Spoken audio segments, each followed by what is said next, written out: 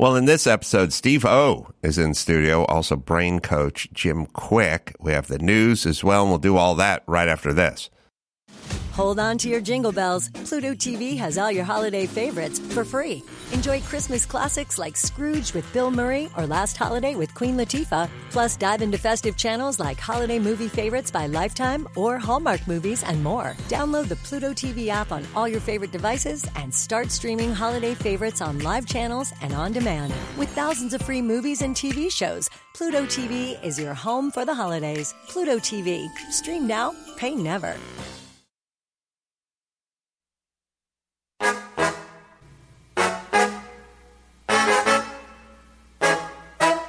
From Corolla One Studios in Glendale, California, this is the Adam Carolla Show. Adam's guest today, Steve O, and the author of Limitless, brain coach Jim Kwik.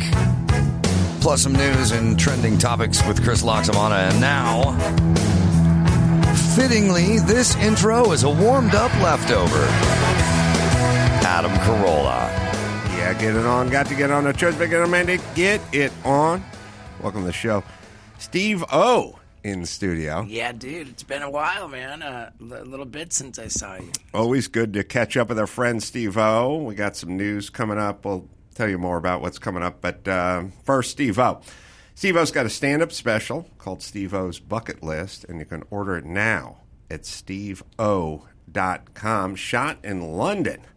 La-dee-da. The live portion of the show is shot in London. It's a multimedia affair, and the items on the bucket list are wildly explicit. Yeah. It's it was an exercise in doing things that Jackass would not let me do. They would not let you do? Yeah. Because? Because some of it is flagrantly illegal. Some of it is XXX rated. Oh, okay. Like I had a medical professional administer stolen general anesthesia drugs while I was riding a bicycle.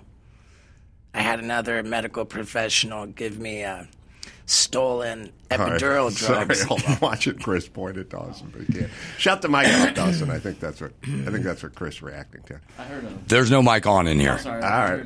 Well, we could hear something coming through, so maybe it was something else. There we go. Sorry.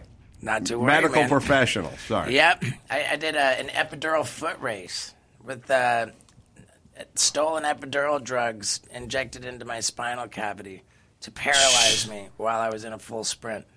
How'd that turn out? That one was fantastic. I mean, I was on the ground sobbing. I was so overjoyed that I had managed to raise the bar. So accomplished. Yeah. I heard people passed out, or Yeah. they pass out when they see these things. Yeah, we taped the special 2 shows in one night. And at the early show, 5 people passed out. And at the late show, 3 people passed out.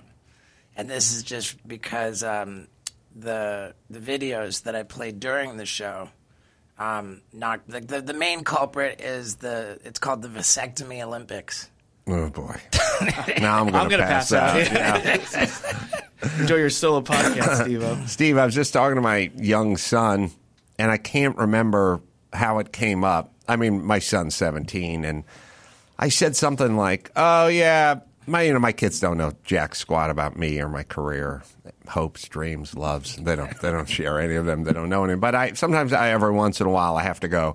I used to do a late night show, and they go, "You did a late night show?" So I said, "Yeah," and then my son said, "Oh, was it that one where Steve O put his foot through the coffee table?" And I was like, "Yeah, that was the one." And then he goes, "Oh yeah, all my friends know that one." Epic. Now he doesn't know anything else. He knows that episode. When we were done with that infamous episode. By the way, I'm always prescient, I think is the word I'm looking for. The Comedy Central executive, young woman, rushed up to me and said, "What are we going to do? We got to do another show. What show are we releasing tonight?" And I said, "This show." And she said, "We can't release a show where Steve-O was shit-faced drunk and put his foot through the coffee table." Incoherent. And I said, "It'll be the only thing anyone remembers about this show." And then 18 years later, I'm with my son and his friends. It's like, I don't know anything about that show, but I do know this one episode, which was my prediction. And I knew we'd be there. I remember. I don't remember anything because I was in a complete blackout for the taping of that show. I woke up in my bed at home, covered in blood. There was all kinds of blood in the bed and all over me. And it just kind of came back to me what I had been up to that day. And I woke up just in time for the show to actually air. And I so sheepishly and just scared turned on the TV and kind of looking through cracks in my fingers at what. And once it got done airing, I kind of thought, well, that wasn't so bad. That was cool. Yeah. Again, it's the only thing my son and his young friends know of that show. Now, How often did you feel shame during that time? That was in 2005 Right. when we filmed that show. And it was very deliberate. You know, I went in with the game plan. I'm going to get drunk and see like how high of a score I can blow on a breathalyzer. I ended up breaking the breathalyzer, as I recall. You know, with your foot? No, I think I broke it with my breath. You know, so it was kind of the what was intended to happen. I didn't even really consider it like a dark time. And 2005 really wasn't too bad. I mean, yeah, it was, but it was 2007. And then 2008, that's kind of when the wheels had fallen off and all the shame had really set in. What year did you get sober? 2008.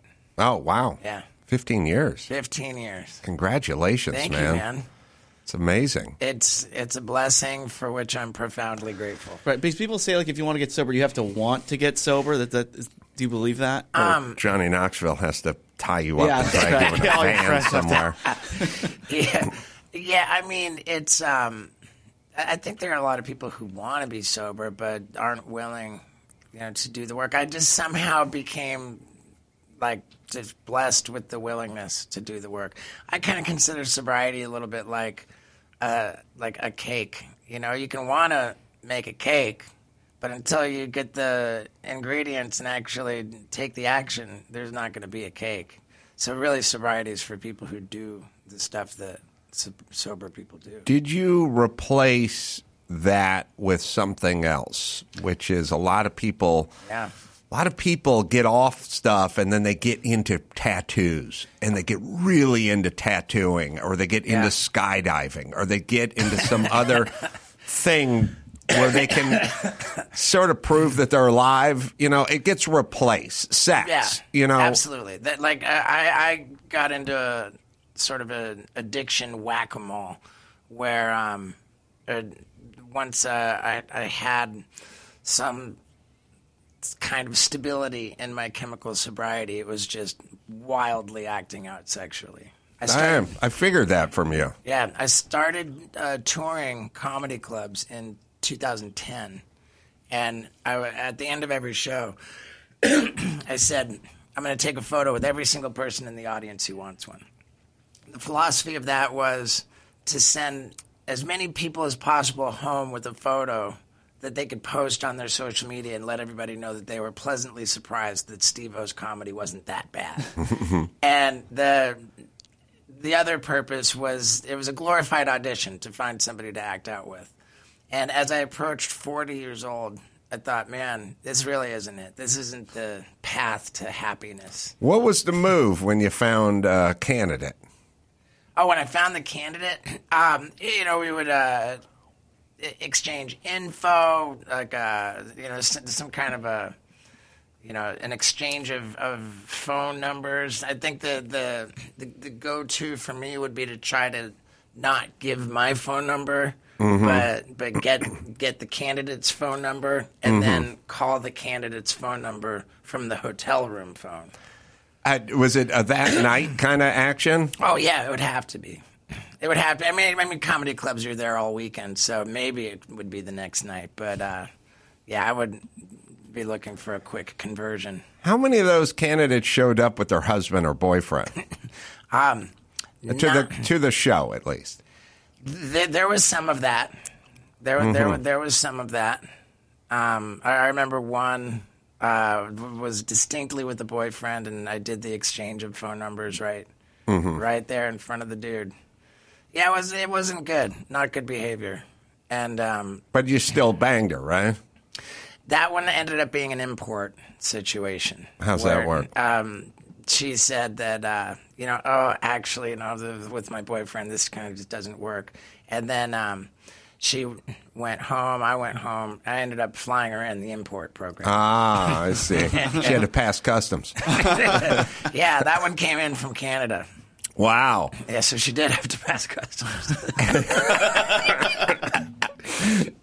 Because, so there's sexual acting out. Yeah, and Is there worries about Me Too? I don't know. I don't think so. I think I've been. Nobody thinks so. No, but you were sober. I think I was sober at that time. Yeah. I think the difference is if you weren't sober during this sexual acting out phase of your life, you'd have a lot of question marks. Like, what did I do, or what did I say, or whatever it is. But you were fully sober. Yeah, I just think that for sure sobriety was helpful. I don't know. I know that. So what made you stop acting out sexually? Yeah, it was well before the Me Too movement. I would say it was 2012, 2013 when I made a decision that I wasn't going to act out anymore, and I just couldn't stop. It was this just textbook powerlessness. And I ended up getting into therapy around it. The therapist suggested I go to an outpatient rehab program. For sex? For sex, yeah. So I went to a sex addict rehab, and then I came out of that. You went to fucking A? This should be an old joke of mine. That's great. And I took it really seriously, man. They recommended a period of celibacy to be like 30 to 90 days or so. And I kind of stuntified the whole thing and actually did not blow a load for 431 days. Really? Yeah. I wish I was there on the 432nd day. I took a photo. Oh, you did? Yeah. You have to document this. I took a photo of my tummy. What? Oh. And I sent the photo to my men's therapy group, as well as the therapist, who was a woman, and everybody was just horrified with me. All right, hold on. Let me just see if I can get this straight. So, I mean, just like with substances, they go, look, you got to stop drinking. Right. Right. So, but you can't ever stop having sex. Yeah, you're not gonna cease to be a sexual being. Right, and they have that same situation goes with Overeaters Anonymous. Exactly. You can't cease which is my new thing. Eating. Oh, so that's your new thing. All right, we'll get into that. But so no sex for 30, 45 days, 60 days, right? Yeah. But I don't know what their beat-off policy is. Well, with sex addiction, each addict will define what sobriety is for them. Mm-hmm. So for one addict, porno could be perfectly fine. For another one, it's super destructive and has to be stopped. And the way that sobriety will be defined is with what's called a circle program, where glad you said program. You establish what's red light behavior. Mm-hmm. Red light behavior constitutes a relapse. Yeah. So yellow light, slippery, be careful, but not a relapse. Green light, healthy behavior to be encouraged. Yeah, it has to be more nuanced than no more booze for you or stop slamming heroin. Right.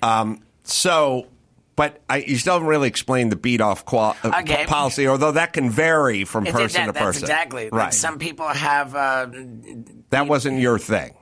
It was in the beginning because I defined it that... And you'll change things as you go. You'll work in consultation with a therapist or a sponsor, a mentor, and define your recovery. And if you're in a celibacy period, then that means beating off is red light behavior. So nothing, and you want 431? They'll even have a masturbation plan where you say, okay, I can beat off, but not more than 3 times a week. Right? Yeah. and then you got like a dating plan. So I took it all very, very seriously. My mantra was that I was doing the work to become the man that the love of my life deserves. You know, when I was like 22, we had a few roommates, like living in North Hollywood, and we went full Seinfeld episode, but this was 1985, 1986. No beating off. We're gonna figure out who could make it the longest. Yeah. And we had a shirt made up, and it said cold jerky on it, and then there was a number underneath it, like who won with how many days. So I dropped out almost immediately. I just I might be able to make it to whatever, double digits, but if I just drop out now, I'll just cave. Fuck it. I dropped out, but it became between two guys, and they really had a battle. And at some point, one of the guys, a little guy, he got the number of days screwed up. What happened was one guy had set the date at like 22 days. And the other guy screwed up the math, and he was my roommate, and he came home from work, and he goes, I go, what are you doing tonight? And he goes, what am I doing tonight? I'm beating off. I just beat the record. And I was like, no, you didn't. Carl still got 3 days. And he threw me against the wall. It was a small guy. He had the power of like an elephant. He threw me against the wall. And he's like, don't bullshit me. And I was like, I'm done. I'm telling you, you got 3 more days. He had it all. Terrible news. Planned out, but 431? Can we talk about that day 431? I can relate to the irritability. I was very grumpy for the entire. I did not blow a load for the entire year of 2014. And the actual first load was very underwhelming. I remember it being more watery than I was used to. Well, why did you decide to do it that day? Was that the goal? It had come to a point where I recognized that it was that I had just shifted into what's called sexual anorexia, and that it was really not. It wasn't healthy at that point. Like I was stuntifying it. I was making it like it turned into its own creature. Yeah, right. And my intention was to prove to myself and to my future partner, who I knew I had not yet met, that I could do that. You know, like so no sex, no anything for that period of time. Having such a checkered past, I really wanted to sort of compensate in such a manner that I could demonstrate to myself and to a future partner that I really could change. You're like a whore who found Jesus Christ and was going to be baptized this weekend. Yeah, a little bit. Yeah, except baptizing happens on one day, and I did 431 days. Yeah. And, you know, and I had a couple misfires with relationships that weren't, you know, compatible. And then I met who is now my fiance in January of 2017. Man, so she got the good version of you. Yeah. So we've been together for almost 7 years, and that's a sexually sober Steve-O. So congratulations. After you dropped your first rusty load, after 400 some odd days, respect. You then took a picture of it. Yeah. Sent it to a group text with the female therapist on it, which did not go over well with the group. And the caption, "Clean up, aisle me." And what was their reaction to They it? were just horrified that you know, it just was like this is a men's therapy group which focused on sexual sobriety. The therapist was a woman, and it just wasn't appropriate. You know, like it's like don't. You didn't. But I would have thought, why doesn't he have enough insight into this process to avoid this? Yeah, I would look at it as like graduation. Right. I mean, it wasn't a big deal. Nobody was like, trying to levy consequences or anything. Was there dick in the shot? No, there was not. Oh, okay, It was so just it was tastefully done. It was just my tummy. Very good. Okay. Yeah, no dick in the shot. But yeah, you know what? Like with with chemical sobriety, all the drugs and alcohol. God, I just wasted so much time and made so many mistakes and just created wreckage and all that. And to get past that frees up a lot of time.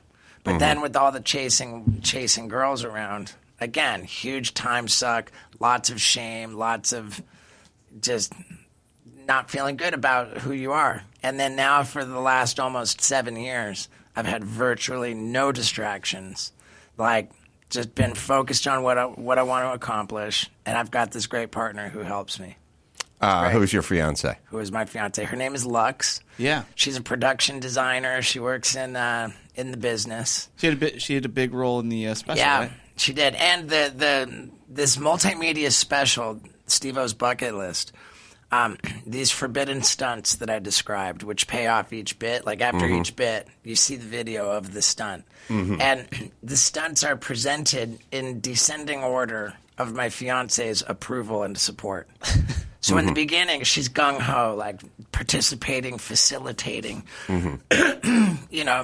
really into it. Gradually, she's less into it. Then she stops showing up. And then she's not showing up and having a real problem. By the end, like, we're navigating real conflict in our relationship. Because of the danger of it? Or? The danger was a factor.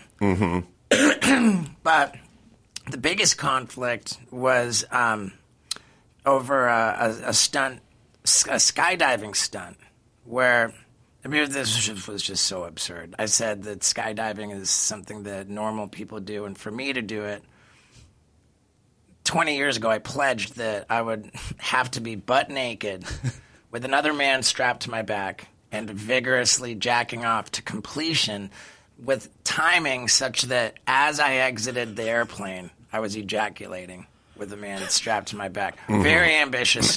Did you photograph it and send it to the group? I didn't send it to the group, but the coverage was unbelievable. And it was a little bit weird because while it's not red light behavior for me, porno, I just I stopped watching porno years ago. And but in this case, you needed it. Work is work. Understood. Yeah. So I had a portable DVD player in the airplane. There's this very small airplane packed with dudes. Which reminds me, when you said that, you were talking about the contest you had with your buddies in the 80s. I had the exact opposite contest when we did the Gumball Rally, where you had all the car rally. Yeah, the car rally with the rich people and the fancy cars, and we did. It was a Jackass TV show. We filmed it in 2001, and my buddy Chris Pontius and I were in the back seat of this car. We had an actual contest to see who could blow the most loads, like during the actual rally. The rules were the car had to be full of dudes and in motion. You couldn't sneak one out. Right. You couldn't sneak one out at a rest stop alone in the car. Yeah, and we ended up tied 4 loads apiece. And what period of time? 5 days. Oh, okay, that's yeah. That's solid. Pretty solid. Yeah, we were outraged that the footage didn't make the cut. So that's your art, man.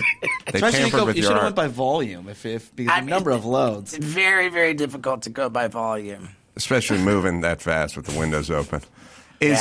So you were supposed to hit climax while jumping out of the Correct. plane. Yeah. The idea was to pass the point of no return, at which point I give the sign, which means get out of the airplane and just be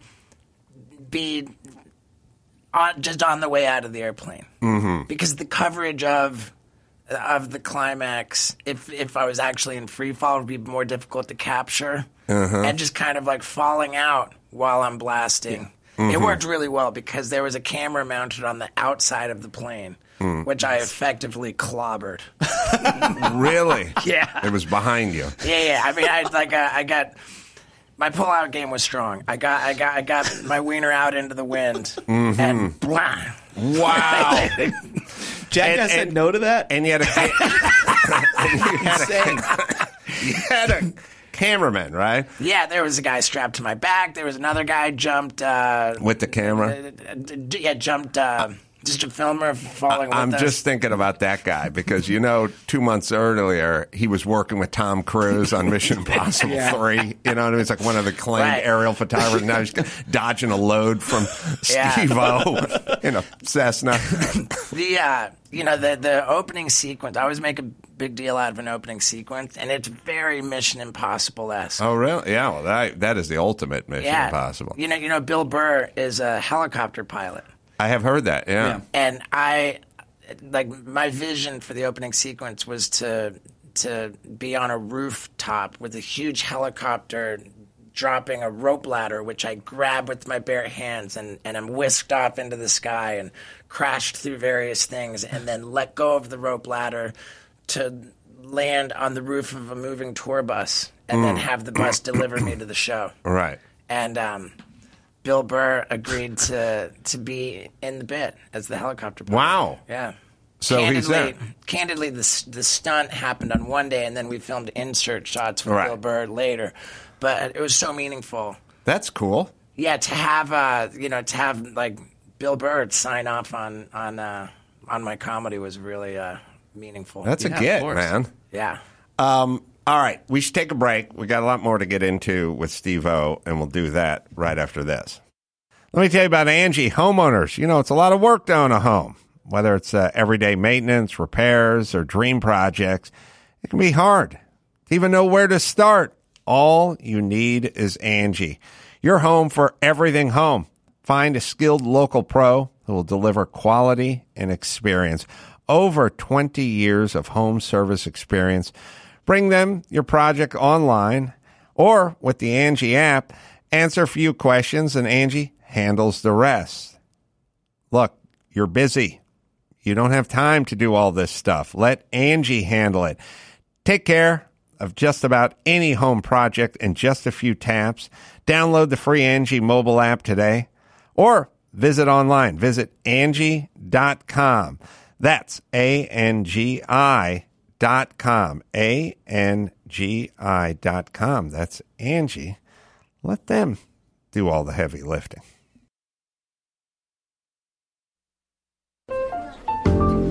The Adam Carolla Show presents Steve-O's birthday cocktail party for June 13th. Let's see who's invited. Let's welcome the First Lady, Martha Washington. Here's American mathematician, the subject of the movie A Beautiful Mind, John Nash. From A Clockwork Orange, Malcolm McDowell is here. And in this corner, it's world heavyweight champion out of Gainesville, Texas, Mike Weaver. I guess it's Tool time because Tim Allen just showed up. Ali Sheedy is here. Singer-songwriter David Gray just walked through the door. From Weezer, it's Rivers Cuomo. Here's Captain America, Chris Evans. And now it's a party. Mary Kate and Ashley Olsen. Steve-O is on the Adam Carolla Show. Wow, that's a murderer's row, man. That's cool. One of the best birthdays we've ever done on this show. We've done a lot of them, so congrats. Congratulations. Very cool. The beginning of the list was all news to me. Yeah. All right. Tell me, am I a douche or am I not a douche for this one? Okay, let's hear it. Okay. Now, we're doing this show before the holiday weekend, but my daughter is going out of town, and she's going to Chicago. And I said to her last night, how you getting to the airport? LAX. Got it. And she said, my boyfriend's dropping me off, and he's parking, and he's coming in. And I said, I don't think he should do that. And she said, why? And I said, well, it's going to be a clusterfuck. The airport's going to be a clusterfuck. But L.A., they rape your ass raw at that park. I didn't say that. But I said, they fucking rape you. You could park for 45 minutes and come back, and it's $29, because they know what they're doing. They do this 24-hour thing, but it's not incrementally 24 hours. The big hit comes in the first 2 hours, and then they back it off after that. But I was like, it's not like the old movies where you're going to be walking her up to the plane and kissing her goodbye. You get stopped at baggage. Like, she's got to check a bag. And you're not going to make it up the escalator. Yeah. There's going to be tons of people rolling around and banging into you. It's going to take you 40 minutes to park the car and find a space and then get back. I was like, I appreciate the effort, but don't do it. And she was like, oh, thanks a lot. And I was like, I'm sorry. I'm pragmatic. And then this morning, he came over, and I was like, driving to the airport. Yeah, he's like, walking her to the terminal. I was like, yeah. I'm like, I don't think you should do it. Same speech. My daughter started yelling, thanks a lot. And I was like, I'm just saying, I don't know what you think you're going to be doing in the airport, but there's nothing. Right. There's just a bunch of people in kiosks and people banging into each other and dragging luggage around. It's not a romantic setting. I think you tried. You already tried with her. You got to let her make the mistake. I strongly... Douche or not? Not a douche. Okay. And I'll take it a step further. We have a policy in my home that it's just plain stupid to even drive to the airport in the first place. Mm-hmm. You get a car service. Yeah, you Uber or whatever. You get an Uber. Because, let's be realistic, there's nowhere in L.A. that you're going to get to LAX in less than ballpark an hour. Right. And then the person who drives there has to drive another hour to get back. Right. That's stupid. Yeah. We've got better things to do with our time than spend 2 hours driving to the airport. A lot of it, look, flowers are stupid and so is jewelry. That's the point. They like stupid. They crave stupid. They need stupid. You can't get them a cordless drill. That's practical. A blood diamond is stupid. Flowers that'll die in 3 days are stupid. The whole point with women is they need you to do stupid shit. A picnic where you pick the daisies yourself and made the sandwich. It's all stupid. They want calories burned in the stupid department to prove it to them. All right. Well, then by that measure, you're not a douche for being practical, and they can be stupid and let that currency thrive. Also, as I was yelling at with Chris, and I said it on this show years ago, but technology, we're there now. Can we get an airport cam? Can we get a camera at the end of the horseshoe at LAX that just faces back towards Sepulveda so we can see if it's going to be a total clusterfuck or light? Like a live stream, yeah. A live stream. Because I have been to the airport like Sunday night at midnight at LAX, and it's been packed. And I'm always saying to the person, what the fuck? It's midnight. Like, why is this place packed? And I've been there Friday at 10 a.m. and no one's there. Right. And I'm always going, what the fuck? But if you had that information, like sometimes you're pulling up and you turn off at Sepulveda and you turn up and you go, oh, shit, it's a traffic jam. Oh, fuck, we didn't plan on, this is going to take an extra half hour. We didn't plan on this yet. Why can't we have this information? I just wonder if it would actually help because maybe the coast is clear and you think, oh, good, I'll leave another 30 minutes late, but then that changes.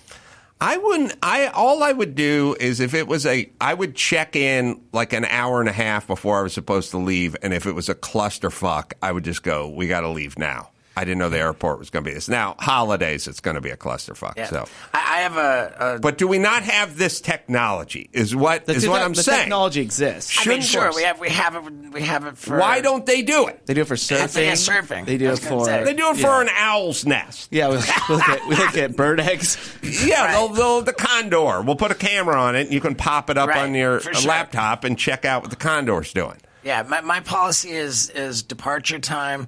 I want the car service at my house 3 hours before departure time. Oh, wow. What the fuck? International? Hey, this is the new and improved Steve-O. Oh, He's on shit. time, I mean, he's like- punctual. I just, 3 hours before? and then I'll feel perfectly comfortable letting the driver sit there for 20 to 30 minutes maybe. Oh, all right. That's You know. a douche move. Come on. But Just get also him when think you about need it. He doesn't have anxiety Yeah. that you probably get when you leave a lot later. Yeah, it's true. We do it to ourselves. They always send the drivers early, and I always have anxiety when they're waiting, even if they Right. got there early, because I feel like, oh, they're here now. But you'll do that for within our own country, not international travel. I tend to fly in the morning, so yeah, like I want to. I just hate the anxiety of like, am I going to miss my flight? I don't want it. You're right. Like I go to the lounge, I get things done. Like That's get my a New Year's meal. resolution. Stop cutting it so close. Yeah, for me. for sure. I like All it. right, you're Yeah. right. You said technology, and I remember recently somebody asking, "Do you know what the definition of the word technology is?" Fascinating. It just means not natural, made by man. Oh. Anything that's not that's made by man, that's the definition of technology. Isn't that great? Yeah, we never thought about it. Yeah. All right, so back to other issues. Well, actually, I wrote have a down. question because we were talking about your sobriety. So, Yeah. I grew up watching you guys. I mean, like it's a generational thing. Like I mean, you were a big part of my generation. And I was checking. I was wanting to know if you have have you talked to Bam at all? Like, what's going on with him? Because I keep seeing reports that he's sober now. Yeah. Mm-hmm. That or he has to wear an ankle monitor and he can work outside of. He's got the Pennsylvania. ankle monitor off, as I understand it, but I've lost contact with him. We aren't in communication, and I've relayed to him through other people, like messages, a couple messages, and it's come back very distinctly and clearly that he's not mad at me. He's not, but we're just not in touch. Didn't he put out like a diss track or something? Yeah, Like, there was that, and we're all good. Oh, good. From what I understand, we're all good. And Well, how good can you be if he doesn't Right. want to talk? exactly, that's true. but you're saying like ball's that's kind of good. in his court. Yeah, far as- and I'm not, I'm not even really worried about it. I'm not. I understand that he is distinctly clean and sober, and I attribute that to his impending criminal case, which would have grave consequences involving being in a jail cell if he were not to be clean and sober. Oh, So, and a court situation is very helpful for a lot of people to begin a journey of recovery. I think that, with that said, though, until there's some accountability, like as long as it's everybody else's fault and it's like the whole blame game, and you can't acknowledge or take responsibility for your situation, then I think any kind of sobriety is tenuous and temporary. Yeah. That's just my belief. Sure. So yeah, I wish him well. Hopefully the nudge from the judge gets the ball rolling, and then some traction happens. What's his court case? It's it's only misdemeanors, but the court is very hip to the situation and not having any sense of humor for more public intoxication and domestic disputes stuff. But the actual charges are for an assault on his brother Yeah. and terroristic threats. I think that there was a little period there where he was very comfortable expressing a desire to, quote, put a bullet in your head, or in maybe in the third person. Right. So I don't know. This is all alleged, of Sure. course, and all anybody wants is for him to be happy and healthy. Yeah, I mean, I'm definitely rooting for Everybody him, is. of course. And it's never too late. That's one thing that we know for sure about alcoholism and addiction. Right. Not only is it never too late, but the worse it gets, the better your chances are for getting better. Do you foresee a future of him rejoining Jackass, like if it went like maybe in the next one? I can't imagine there being another Jackass. Oh, really? I have a lot, but then again, I never would have imagined there would be that fourth one. Right. I mean, after 10 years of no Jackass, all of a sudden Knoxville's like, yeah, I'm ready to go, guys. It was so great, by the way. But yeah, well, thank you. At this point, especially given Knoxville with that last bowl, and I mean, he had a brain bleed, and yeah, and it was kind of a passing of the torch, I thought, though. It was, and if there's more Jackass, that's great because people love it. Yeah, it's a phenomenon. I mean, you're still doing it. stunts, so it feels like it's a possibility. I'm doing stunts, but man, my body's starting to really. Like 1 week from today, I'm going in for knee surgery. I've got degenerative disc disease in my neck, which is like, kind of not good. Of course. I've got arthritis in my shoulder, and I don't even know that any of this is particularly because of stunts. I think I'm just. It seems. I'll tell you what. It does seem kind of random sometimes. There's a lot of guys who made it through 15 years of football and are fine, and then there are others that are just, I'm jacked up because I used to lift weights when I was in high school or something. It seems not always connected to the activity. But speaking of stunts, somebody forwarded me this really interesting stunt from James Bond that I remember when I was a kid. And you want to talk about like an analog stunt. I mean, all stunts used to be super analog. Now there's a lot of CGI and computers and stuff like this. But I never really knew the story of this stunt. And I'm wondering if Steve-O in his youth would have tried this one. I imagine you would have. But it's the story of the guy, Roger Moore gets put onto this little island, miniature island. When I say island, I mean 10-foot by 10-foot pad in the middle of a crocodile, alligator infested pond. And they all come up on him. And the big stunt with the movie is he runs across the top of the backs of the alligators to get to safety. Yeah. And I saw it when I was a little kid, and I thought it was cool, but I stopped thinking about it after that. And somebody forwarded me this little 5-minute docu-series on it. And the guy, not Roger Moore, but his stuntman, actually did it. Like, this wasn't even his stuntman. This was the crocodile farm owner. Right. The guy who owned the crocodile farm, whose dad was eaten by crocodile, did the stunt where he ran over the back of 3. He used 3. So he's on this island that's 10 foot by 10 foot. He's got to run 15 feet, and he's going to step on the back of 3 crocodiles. Yeah, there was to get across. There was a video game called Pitfall, I think, that you did that. Yeah, so we'll show it to you. I think there's some narration here. It's kind of crazy. We now present all 5 of Ross Kananga's attempts at the death-defying stunt. He did it 5 times. So he ran across. All right, so here's the whole thing. You can pause it for a second. So the whole thing about James Bond is he was smooth. And I would have taken the first take, which is you made it across safely, but James Bond couldn't even splash water on a sport coat. And the first one, he kind of tripped at the end and grabbed the island, safety on his belly. But they needed him running across smoothly and to keep running. It needs to be clean, maybe fixes his cufflinks at the end or something. And the gators are those are gators. But they're not trainable like dogs. How did they get them to stay there? I gave this some thought. Okay.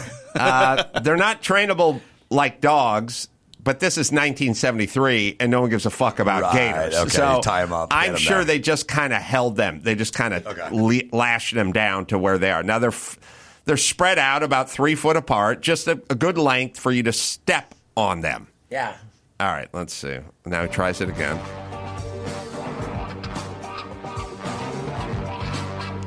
Best one so far. Well, that's his first one, I think. Oh, it was. Okay.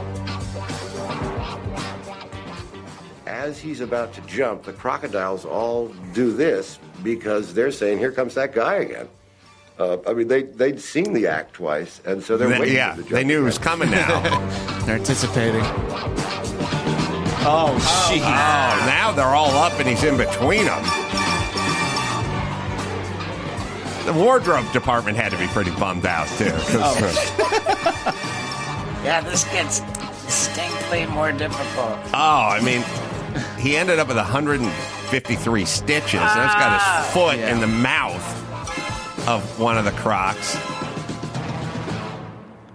Now 193 stitches. Oh, 193, sorry. First, Ross Kananga defies death for a fifth time. So wait. He tries it for a fifth time. Wow. Steps on all their backs.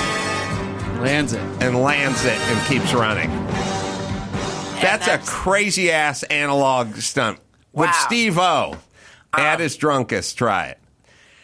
First, let me just get some clarity here. He had 193 stitches and then came back on another day? Or? I think so. I mean, the guy works at Okefenokee Swamp. You know, his dad was eaten by an alligator. He's not a puss. Right. I mean, just the fact that he is wounded. Yeah. That was pretty balls out. Yeah. Yeah. Okay. So I'm gonna go ahead and say no. That I wouldn't have done that at any time. It reminds me of the first Jackass movie where there was a stunt I did called Alligator Tightrope, where there was an alligator pit, and my job was to walk a tightrope over the alligator pit. Everybody assumed because I'm a trained circus professional and career circus clown that I knew how to walk a tightrope, but I didn't, and so it was evident that I was going to fall. But even back in 2002, when this was filmed, there would have been a big problem with me landing on an alligator. That would have been like PETA, animal rights. So it became clear that I was going to fall, but that I had the ability to catch the tightrope. From underneath, yeah. Yeah, and candidly, when I'm hanging from the tightrope and I'm going to let go and fall into the alligator pit, they made sure that I was not going to land on an alligator. Mm-hmm. And then they put the chicken in my jock strap, and the alligator ate the chicken out of my jock strap. Now, the reality is that I showed up that day assuming that my job was to get bitten by an alligator. Mm-hmm. And in the end, I did not get bitten by an alligator. And it was this iconic classic bit. So it was kind of the best of both worlds. You know? Yeah. Mm-hmm. But I would have a tough time imagining, I mean, it's a non-starter because you're not going to step on an alligator just from an animal rights perspective on film. And even if... Well, and back in 73, when all the rules are gone. Right. Let's assume that there were no rules. Man, I'd have a tough time picturing myself doing that. Well, that's honest. I like that. Yeah, I have a tough time thinking that I would go for that. Yeah, this guy was a badass. And they must have lashed him down. And they must have put him in shallow water, so they can't be in 4 foot of water because it's going to flatten out. Yeah. It's going to drop down. So very cool though, man. I'm very. I never heard of that. I never seen that. Really enjoyed that. It's pretty quietly badass.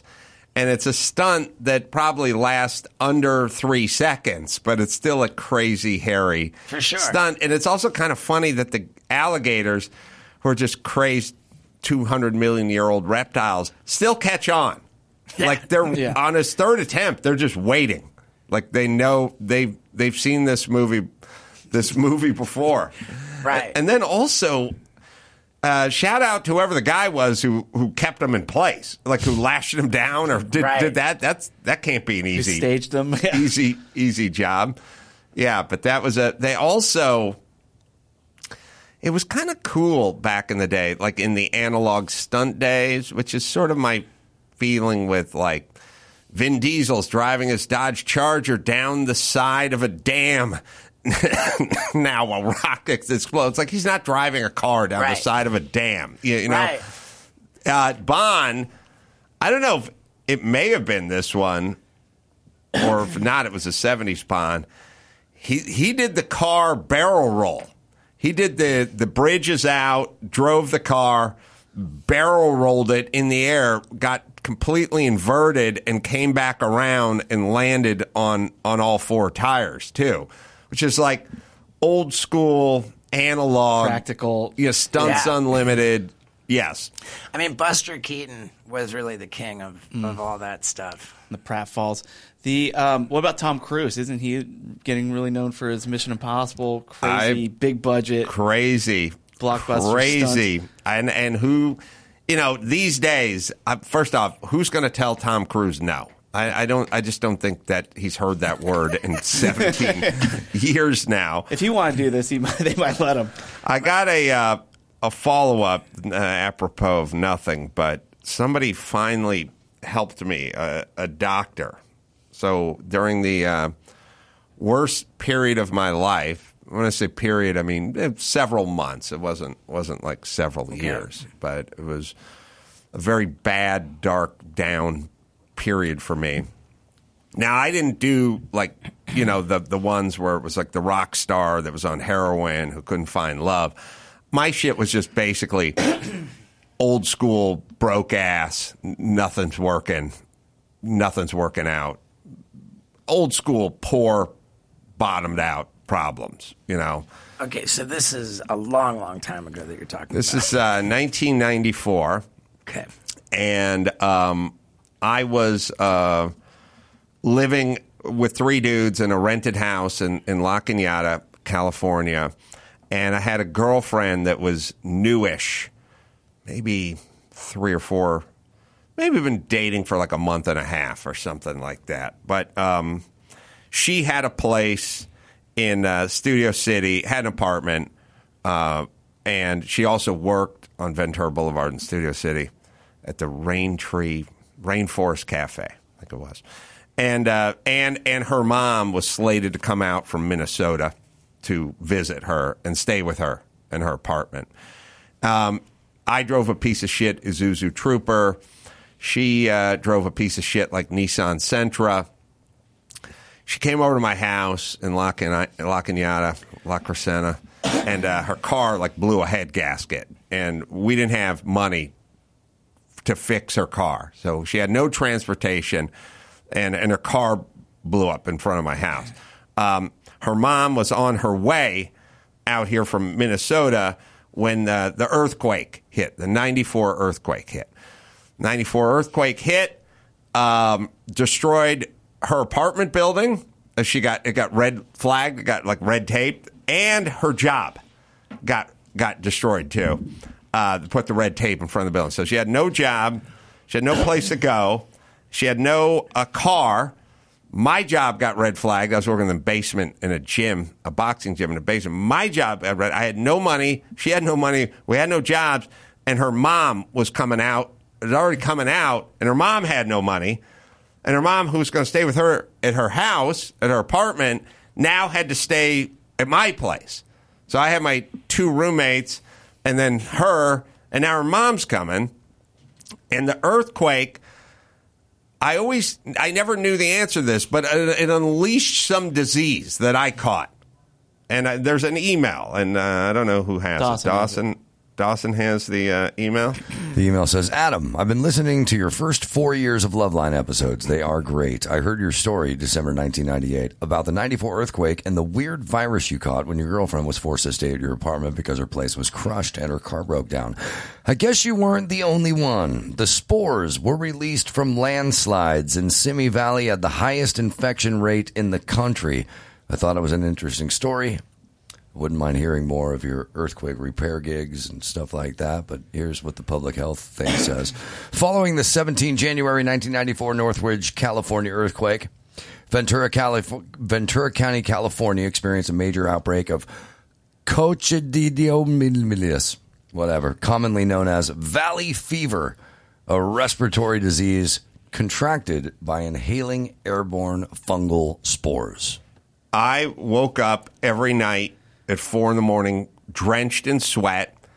I had lesions all over my face and tongue and mouth. I had no doctor, no insurance. Ugh. I did nothing. I didn't take antibiotics. I just had lesions on my face, woke up drenched in sweat every single night.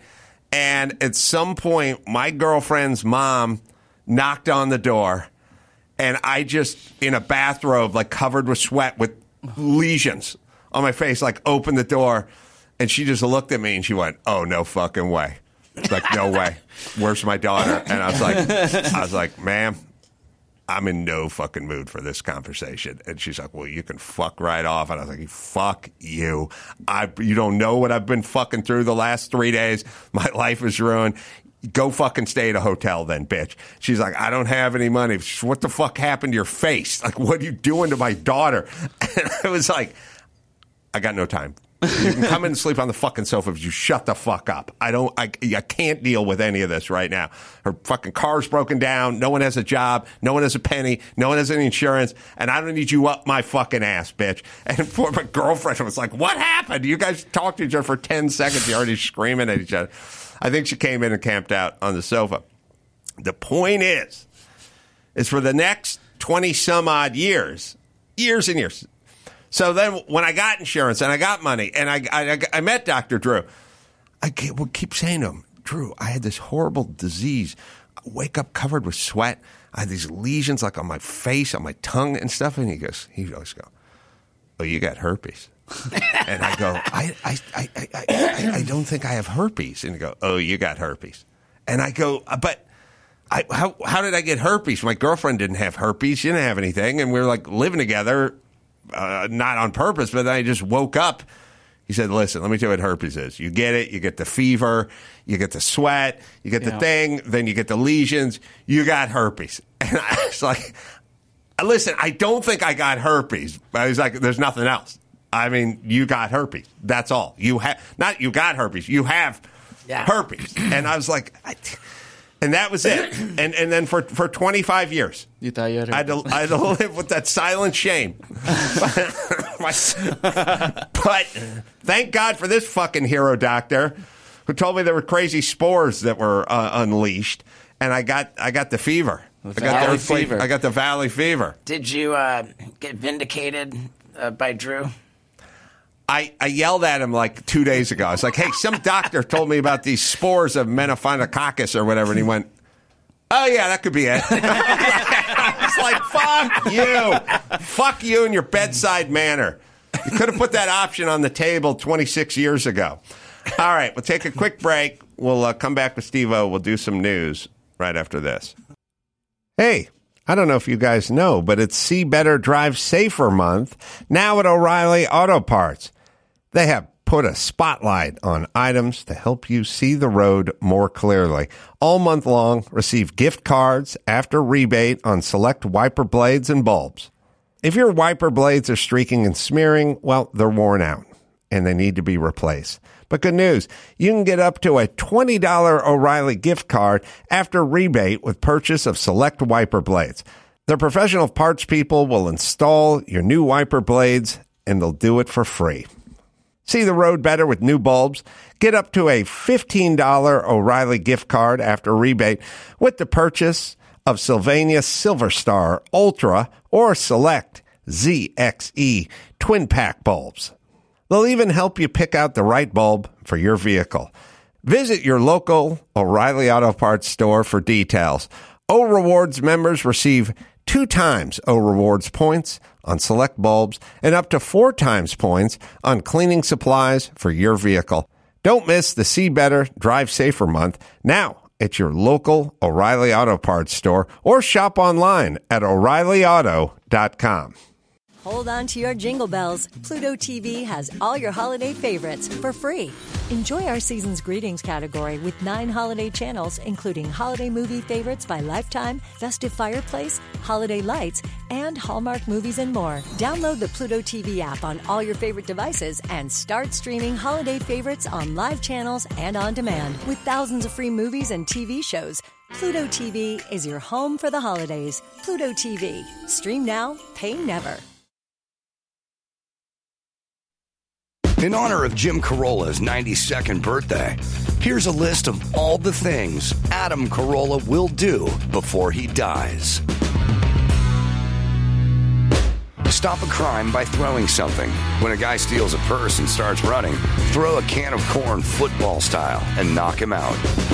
Just one of the things Adam will do before he dies. Let's get back to the Adam Carolla Show. Steve O in studio. We're going to do some news. Yeah, so we're talking about technology and cameras, live streaming. Well, there's this mom. She live streamed her birth recently, and 45,000 strangers watched it. Her birth. I mean, the birth of her kid, her fourth kid. So she paid for a professional photographer to capture the moment, just to show that labor isn't scary or gross. Okay. And a lot of people tuned in. So, I mean, like I think her and Steve-O get along. Steve-O got a vasectomy on camera. Because she said, "This is my last baby. I just want to get." You should have live streamed the ceremonial dropping of the load. Yeah, I'd watch that, right? Every 432 days, our family gathers around. Right after we light the Yule log, we watch Steve-O. Here's a question. What percentage of people watching were male versus female? We don't know, but what do you think? Now, there are definitely dudes that are into this. I do feel like there's probably more women. I'd like to think that. That's going to depend on how she distributed the stream. Yeah, I mean, but also due to lack of midwives, she had to be rushed to the hospital to welcome her daughter. She is a hypnobirthing teacher. So she's kind of been in the industry for a while. That's screaming more female to me. Yeah. No, I'm just saying how many dudes, like dudes showing up at the nude beach just to check out the titties, not really part of the lifestyle. You know what I mean? Yeah. Yeah, it's definitely more. I would say 90%, and the guys who are watching just happen to be sitting next to the women. Yeah, it's not really something, because this happens to them. So I'm sure they would want to watch it because they're scared of what might happen to their bodies.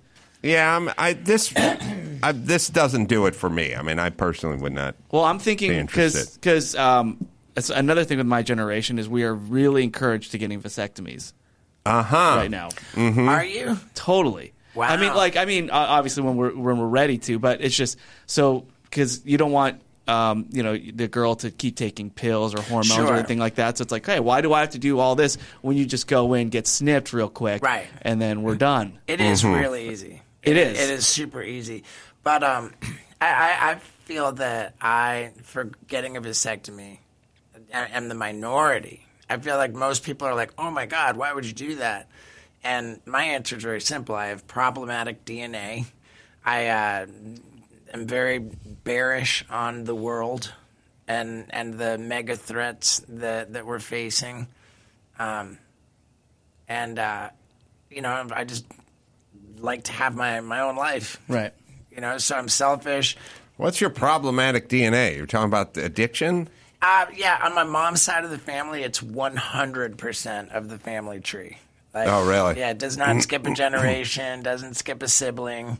Like, it's 100%. Well, was your mom an alcoholic when you were growing up? Yeah, big time. Big time? Yeah, big time. Well, how did it manifest itself for you? I mean, every member of my mom's side of the family is literally dead from alcoholism. So it's a big part of their DNA.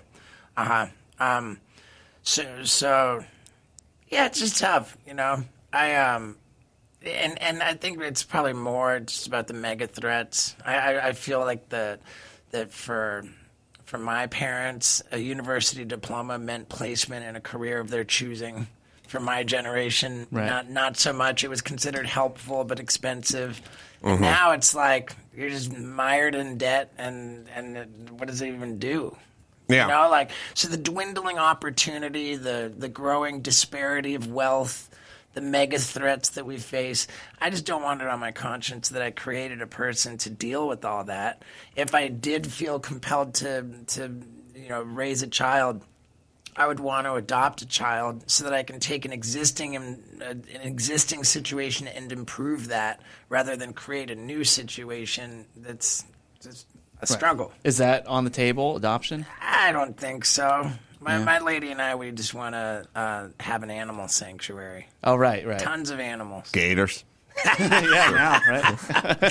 All right, what else do we got? Sorry, I want to kill myself now. Oh, sorry. I got kids. I feel bad.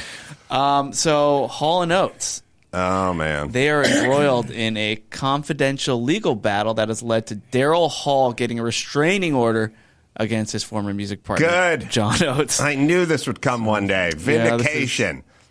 Okay, wait. I saw on TMZ this morning, Hall is suing Oates. Yeah, well, over music royalties is what it seemed like. Mm-hmm. Right. I mean, as far as the restraining order, there's not much publicly available. But yeah, I mean, Hall has gone on to diminish the collaborative aspect of Hall & Oates, saying Hall's the blonde, right? Oates is the is brunette this, or whatever, right? Is this a Simon and Garfunkel dynamic where, like, clearly Simon went on to greater heights than Garfunkel? Yeah, who's the more talented one? I don't know. I mean, I do feel like Hall does. Sorry, I got a cold. Speaking of Halls, Papa lozenge. Could be the Valley Fever. I think Hall seems to do his music at his house and brings his friends over to vibe and riff. And I know it's a TV show, but it feels to me, you know, when somebody goes, "Oh, I love," you know, they pick a name, you know, Paul Abdul or something like that. You know, I'll go, there's some people aren't actual musicians, and it's the same with comedy. If a guy's a comedian and it's in his blood and it's what he does, then he'll be up on a Tuesday night in front of a half-full room at some club you never heard of just working shit out, because that's what he does.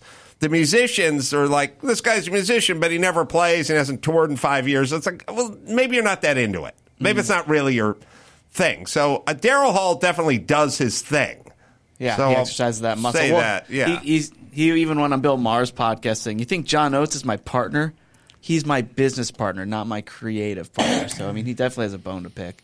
Yeah, well, okay, so the comedian, I just got off the road, and the comedian that went on in front of me, the song they were brought up to was "Man-Eater," and it bugged the shit out of me the whole weekend. I didn't get involved, but that fucking song is so offensively bad that it makes me violent. It was a guy that was brought up? Makes me angry, yeah. If it was a girl, here she comes.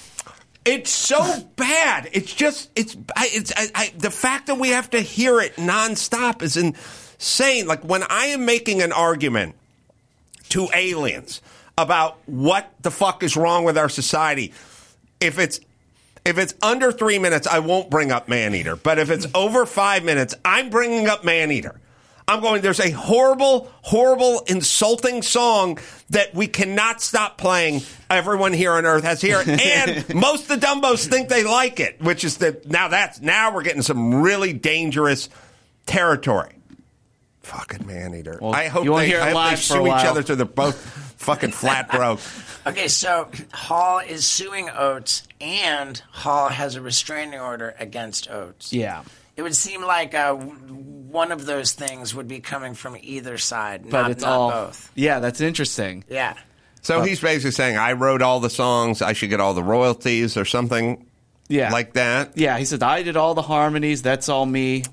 You know, Oates isn't credited as a songwriter on Kiss My List, but he's listed as a co-producer, and Hall's like, whoa, I did all of it. Mm-hmm. It sounds like somebody agreed to something that they shouldn't have agreed to. I mean, how do you get this many years removed from That's it? right.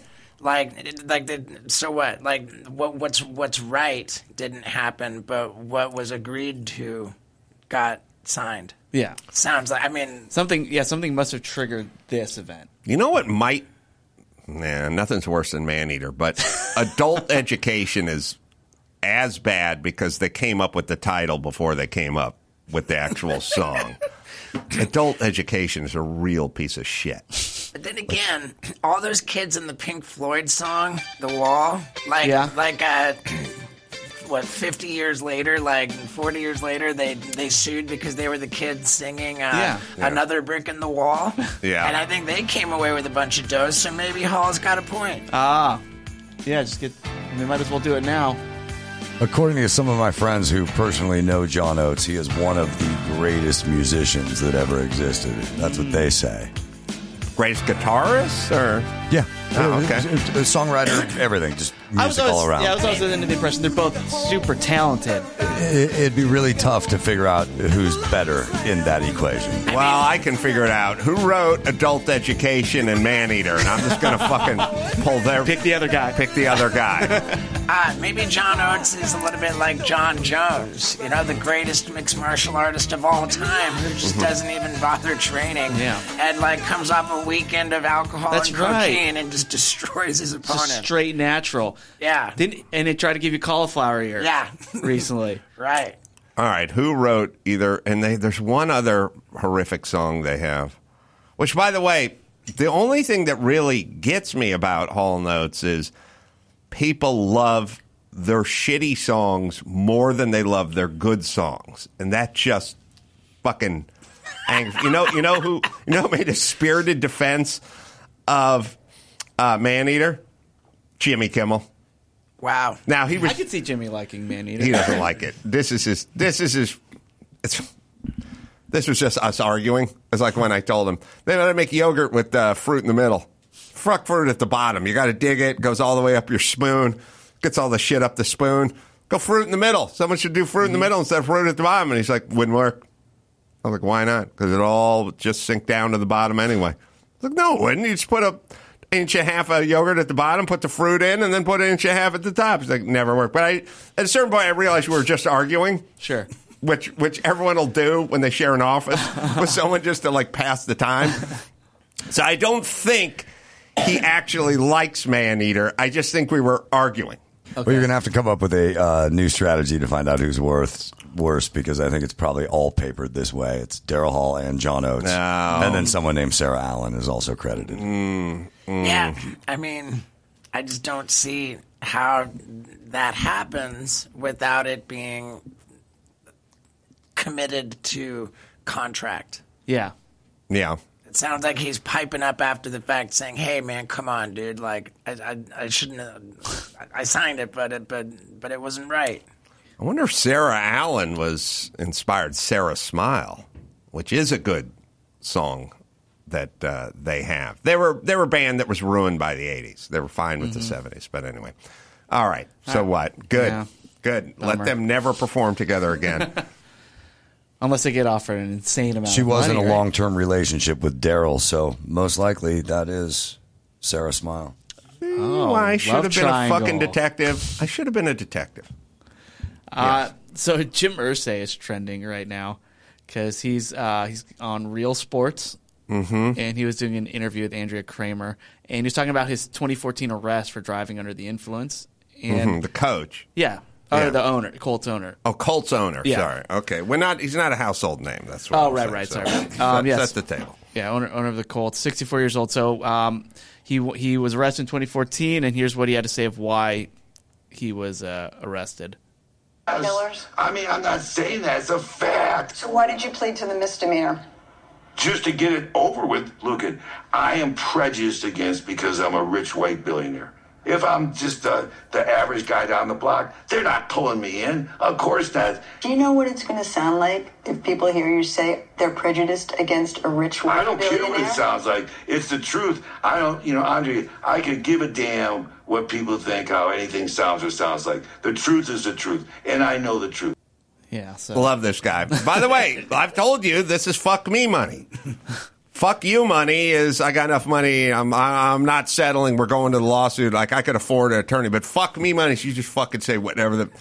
Say Yeah. Elon Musk has fuck me money. These Fuck us guys money. have so much fuck me money, which is so much better than fuck you money. Yeah. That they can say whatever the fuck they want. And You know by the what way, that he's was? 100% correct. Yeah, you know what that was? Get some asthma. Right there! Congratulations. Get out of here! Now get on that other field and have some asthma. Also, I don't like when people get really sanctimonious about shit. Like let's put it to you this way. 0.08 is easy to surpass. No one knows that like Steve-O. He farts and he's at 0.07, you know. Anybody who has 3 or 4 beers after the game or after the holiday party, whatever, that anyone can get a DUI. And I'm not now when you get multiple DUIs, we got a problem. Right. And I'm not condoning it. I'm just saying we shouldn't all go, oh, my God. Like, it could happen to any professional. Anybody's responsible. Like, everyone has been in a situation where that shit has happened. Correct. However... And we shouldn't overjudge them. However, of people who get one DUI, those people are like 80% chance they're going to get another one. Yes. Like they're repeat offender. I get it, but Andrea, start with the attitude on my second DUI. That's all I'm saying. Yeah. That's okay. all I'm saying. All I'm saying is we're making it like it's a big news thing, like what happened, and you pled. You know, first off, people plead guilty to shit all the time just to get it just to bring it down and go away. Yeah. Kind of thing. I mean, she shouldn't be such a sanctimonious bitch about it. But his answer is 100% correct. Right, Good. and my question is, if the DUI happened in 2014, why are we talking about this now? Like, that is a very recent... Yeah, everything's Yeah. a gotcha. Everything's Exactly, gotcha. yeah. Well, I'm going to hear it Well, again. This guy's my The hero. police department in Carmel, Indiana, was very upset about this comment. Fact. So why did you plead to the misdemeanor? Just to get it over with, look at, I am prejudiced against because I'm a rich white billionaire. If I'm just the average guy down the block, they're not pulling me in. Of course not. Do you know what it's going to sound like if people hear you say they're prejudiced against a rich white I don't care billionaire? what it sounds like. It's the truth. I don't, Andre, I can give a damn what people think, how anything sounds or sounds like. The truth is the truth, and I know the truth. Oh, all right. I'm going to modify. I like him. I'll modify my opinion a little bit. They will pull up anybody, like celebrity, rich guy, migrant, Mexican. They'll. Most of the Mexican guys I did construction with had like 5 DUIs. Yeah. Like back in the day, wasn't even a fucking thing. And they should get a cultural pass. Irsay also told Kramer that he has gone to rehab for addiction 15 times and once nearly died of an overdose. This is the same billionaire? Yeah. Wow. Man, but it's managed to make a lot of cash.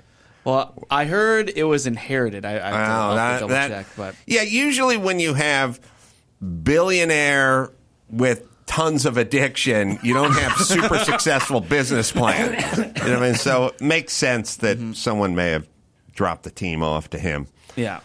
All right, Jim Kwik, who's he's a brain coach. He's an author. He's a really interesting guy. Is due to join us shortly. Yeah, Should personal trainer for the mind. Yeah, has a lot of really interesting clients. Let's see. Novak Djokovic. Was Novak the one who wouldn't take the vaccine? Yeah. Fucking good on him, you fucking kills it. assholes. Apollo Ono, Quincy Jones. A-Rod. Very interesting guy. All right. Let's see. Should be just a minute. Oh, so his people are going to take a minute. All right, so let's do one more if people are going to take a minute. I saw something, a tweet not long ago that really kind of put the coronavirus mask debate to bed for me. Okay. The tweet was, somebody said, farts go through boxer shorts and jeans. That's like, true. what's a mask going to do? And I was like, okay, I'm done. It certainly puts the gator out of business. That's for fucking sure.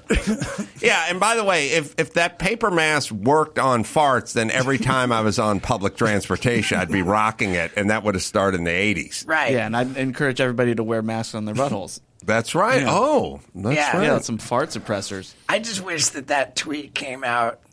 Like, You're so fucking right. All right, let's take a break. I'm going to say goodbye to Steve and give him a plug. Yes. Steve-O's Bucket List. It's you can order it now. It's steveo.com. And it's really, really something special, man. it sounds Congratulations. amazing. Thank you. Steveo.com is where you go. Steve, always great to catch up with you. Hey, man, always good to see you, and thank you for the support, the love. I'm a huge fan, always have been, and it's great to be here. Well, thank you. Yeah. Jim Kwik, we'll do him right after this. You're about to hear a preview of The Jordan Harbinger Show with a skilled art forger who made millions selling his fakes. I was a storehouse of knowledge of how to create an illusion, present it to a experienced expert, and bring him to the inevitable conclusion that the painting is genuine. We flooded the market with my paintings, and eventually the FBI were led to my door. They uncovered a mountain of evidence against me. But they never actually got you. Why did it go away? Why did you never get indicted? And how are we having this conversation? I guess that's the greatest story of all. To hear details of how Ken Perenni evaded the scrutiny of everyone from the mafia to the FBI and lived to tell the tale, check out episode 282 of The Jordan Harbinger Show.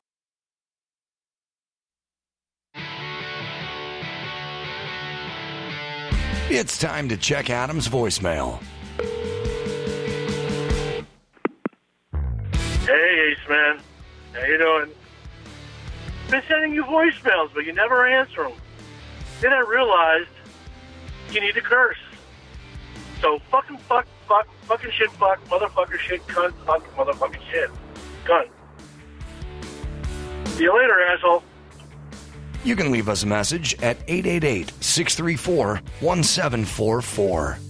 Jim Kwik is joining us via Skype. He is known as a brain coach and an author. He's got a new book, Limitless, and it's the expanded edition. It's available wherever you find finer books. Good to see you, Jim. Good to be here. Thanks for having me. So you work with a lot of notable people, and we mentioned some of them. You had me take a survey / test before the show, which I did, and we sent off to you, and then you were going to kind of decipher it. So I'm curious what your thoughts on that are. Sure. In the new book, we talk about brain types, and there are 4 animals that we related to. Kind of, once you know your brain type, it allows you to kind of inform how you could read faster, improve your memory, improve your focus, hire, manage, and parent so much more. And so, yeah, people could take it at mybrainanimal.com. It's a 4-minute quiz, nothing to buy, but it's kind of like personalized medicine based on your your genetics, or personalized nutrition based on your microbiome. We're getting into that now, where it's not one shoe fits all. Now we're figuring out what your genetics are, what type you are. I mean, I think, and we'll get to this, and you tell me if you concur. I grew up in a world where you got shoved into a space, which is I played a lot of football. I'm left-handed. I have a right-handed stance because I started when I was 7, and some old dude in a windbreaker yelled at me I was doing it wrong and kicked my hand out and went, "Put your other goddamn hand down, son. What's wrong with you?" And I was like, I'm left-handed. Put your right hand down. That's how I was schooled. You know what I mean? Like, school wasn't for me because it didn't work for me because I was like visual and I didn't read. And it's that way with sleep. You know, you go to bed at 8:00 and you wake up at 6. Like, some people are night people. It doesn't work for them. Some people take naps. Like we spent entire society of just trying to shove everyone into some sort of template. And now we're realizing, oh, maybe people are different. Maybe it's genetic. Yeah, I mean, starting with school, it's kind of like the assembly line education, one size fits all, not appreciating everybody's strengths and the gifts, and how everybody learns different. I realized after 30 years of coaching people on brain performance, it's not how smart you are, it's how are you smart. And everybody has a different way of learning and reading and focusing and remembering things. And so we codified it, made it really simple. Kind of like what Game of Thrones character are you? We made them animals, so people could think of the acronym CODE, CODE. The C is the cheetah, and their primary trait is they act, they implement very, very quickly. They adapt very fast, and they have very strong intuition. The O are your owls, and those are very logic driven. Love facts and figures, doing their research. The D are your dolphins, and those are your visionaries. They could kind of see a future maybe other people can't yet see. Their traits are creativity, imagination. And then the E are your elephants, and their primary trait is empathy. They're very compassionate, good with people, the community builders, very loyal. But it also informs how we're known for, we have a big platform teaching people how to accelerate their learning, read 3 times faster, improve their memory. But I realized that you're right. Well, not one size fits all. If somebody's right-handed doesn't mean also they don't use their left. It's just that's how they learn. But sometimes if the way a teacher teaches is different than the way you prefer to learn, and you're like 2 ships in a night and you pass each other, you don't even realize the other one's there. There's no connection. And certainly you could try to learn something with your opposite hand, but it'll take a little bit longer. It feels a little uncomfortable. Quality won't be quite as good. And so, yeah, we want to break that mold and really personalize people's personal growth and performance based on this quiz. So that's a big chapter in the new book. So I turned out to be an owl, I think, which I like. I mean, I like a crow the best, but that didn't work in the acronym. Although maybe with the code, the first one could have been a crow. Either way. And when cheetah... Or you would have went crow and ocelot, and then switched up. Yeah. So what is an owl? So an owl is a very they're deep thinkers. They analyze information and consider things from different angles before maybe coming to a decision. They prefer structure and logic. They value knowledge and wisdom. They're methodical in their approach and their choices. Whereas a cheetah is different. They don't spend a lot of time thinking. They act at lightning speed. They're very fast paced, adapt very quickly, make quick decisions. Dolphins are more creative and more intuitive. They talk about the big picture. Elephants are more collaborative. They have a keen sense of empathy. But it really informs, like, for example, a reader. If you want to read faster, cheetahs tend to skim and scan. Owls tend to look for more details. Dolphins, who are more creative, tend to imagine the story in their mind, thinking more pictures, because a picture is worth 1,000 words. Elephants are more empathetic, and so they tend to read from the author's point of view and want to see things from different perspectives. But even the way they communicate, like cheetahs are very quick to the point. They don't want to beat around the bush because time is of the essence. Owls are certainly more methodical. And you see this even in, take anything, Harry Potter. Harry Potter would be a cheetah, just acting and just in the middle of the fray. Hermione would be the owl, doing very studious and study and knows all the facts and could quote things out of books. Dumbledore, if was a leader in the school, would be the creative visionary. The dolphin. Hagrid would be the elephant that held all the kids together. But you can see that in Star Wars. You can see it in Star Trek. I mean, you name it. James Bond, you can see it also as well. But when people take the quiz in the book or online, then we'll give them a prescription on how to approach their learning so that they're using their dominant traits. So it's not one cookie cutter kind of factory, one size fits all.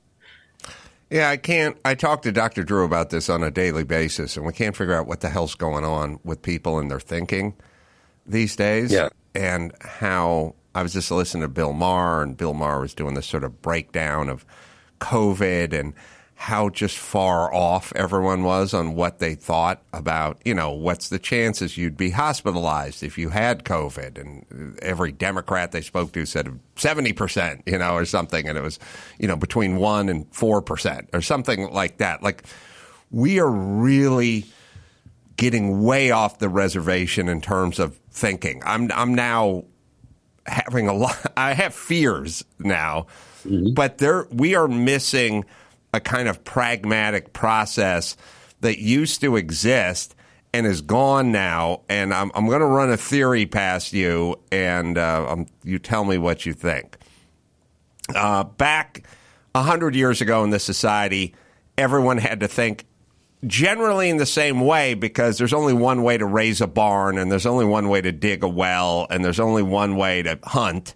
And there's pretty much, these are physical tasks, and you can't be pie in the sky about it. Like, you can't say, we're hunting, but I'm not hunting because I feel like the deer, well, in my heart, I know that the deer meat should, it's like, it's none of that. It's get your bow and arrow, get your gun, get your moccasins. We're going at 5 a.m. Like, everything had a lane, and I used to be a builder.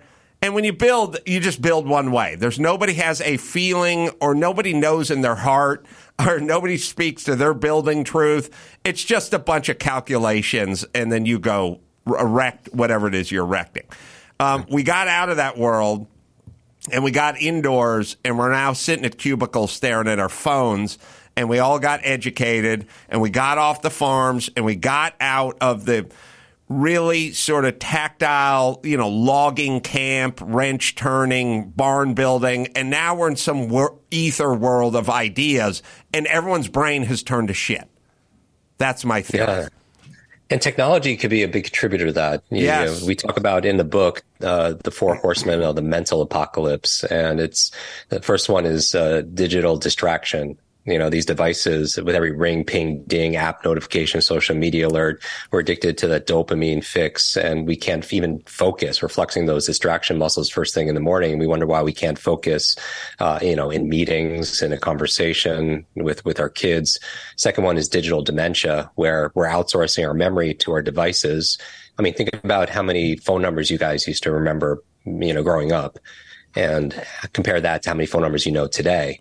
And I don't want to memorize 500 phone numbers, but it should be concerning. We've lost the ability to remember one phone number, or a PIN number, or password, or something we just read, or a conversation we just had, or someone's name that we just received.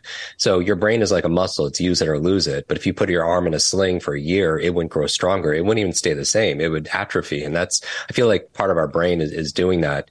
Third one is digital deluge, which is this information overload. When we're hunter gatherers, we need to know where things where the fertile soil was, where the enemy tribe is, where the food, clean water is. But nowadays we're just drowning in information. We have more access on our phones than Clinton did when he was back in office. And so I don't think our brains really evolved to handle that kind of context switching. And so part of the challenge is we're taking a sip of water out of a fire hose, and we're drowning in it. That's why we teach people how to process information faster, speed read, those kind of things.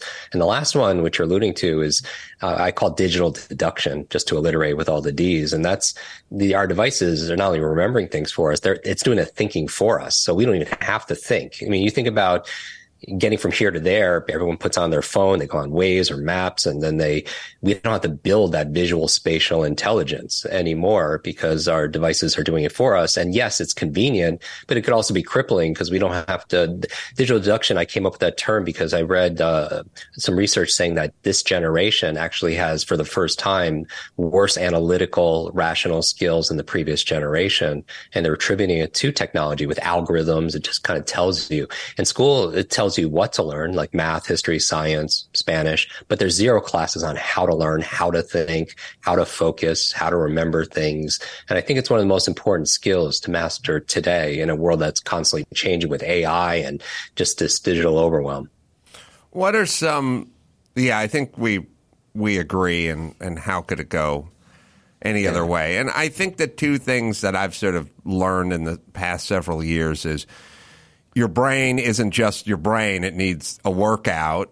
And your gut isn't just your gut. It needs a workout too. And if everything has been digitized for us and mechanized for us and sanitized for us, then the brain and the gut aren't going to get any kind of workout. And this is why I've railed against Purell and all the hand washing and all the sterilization of everything. It's a bad move.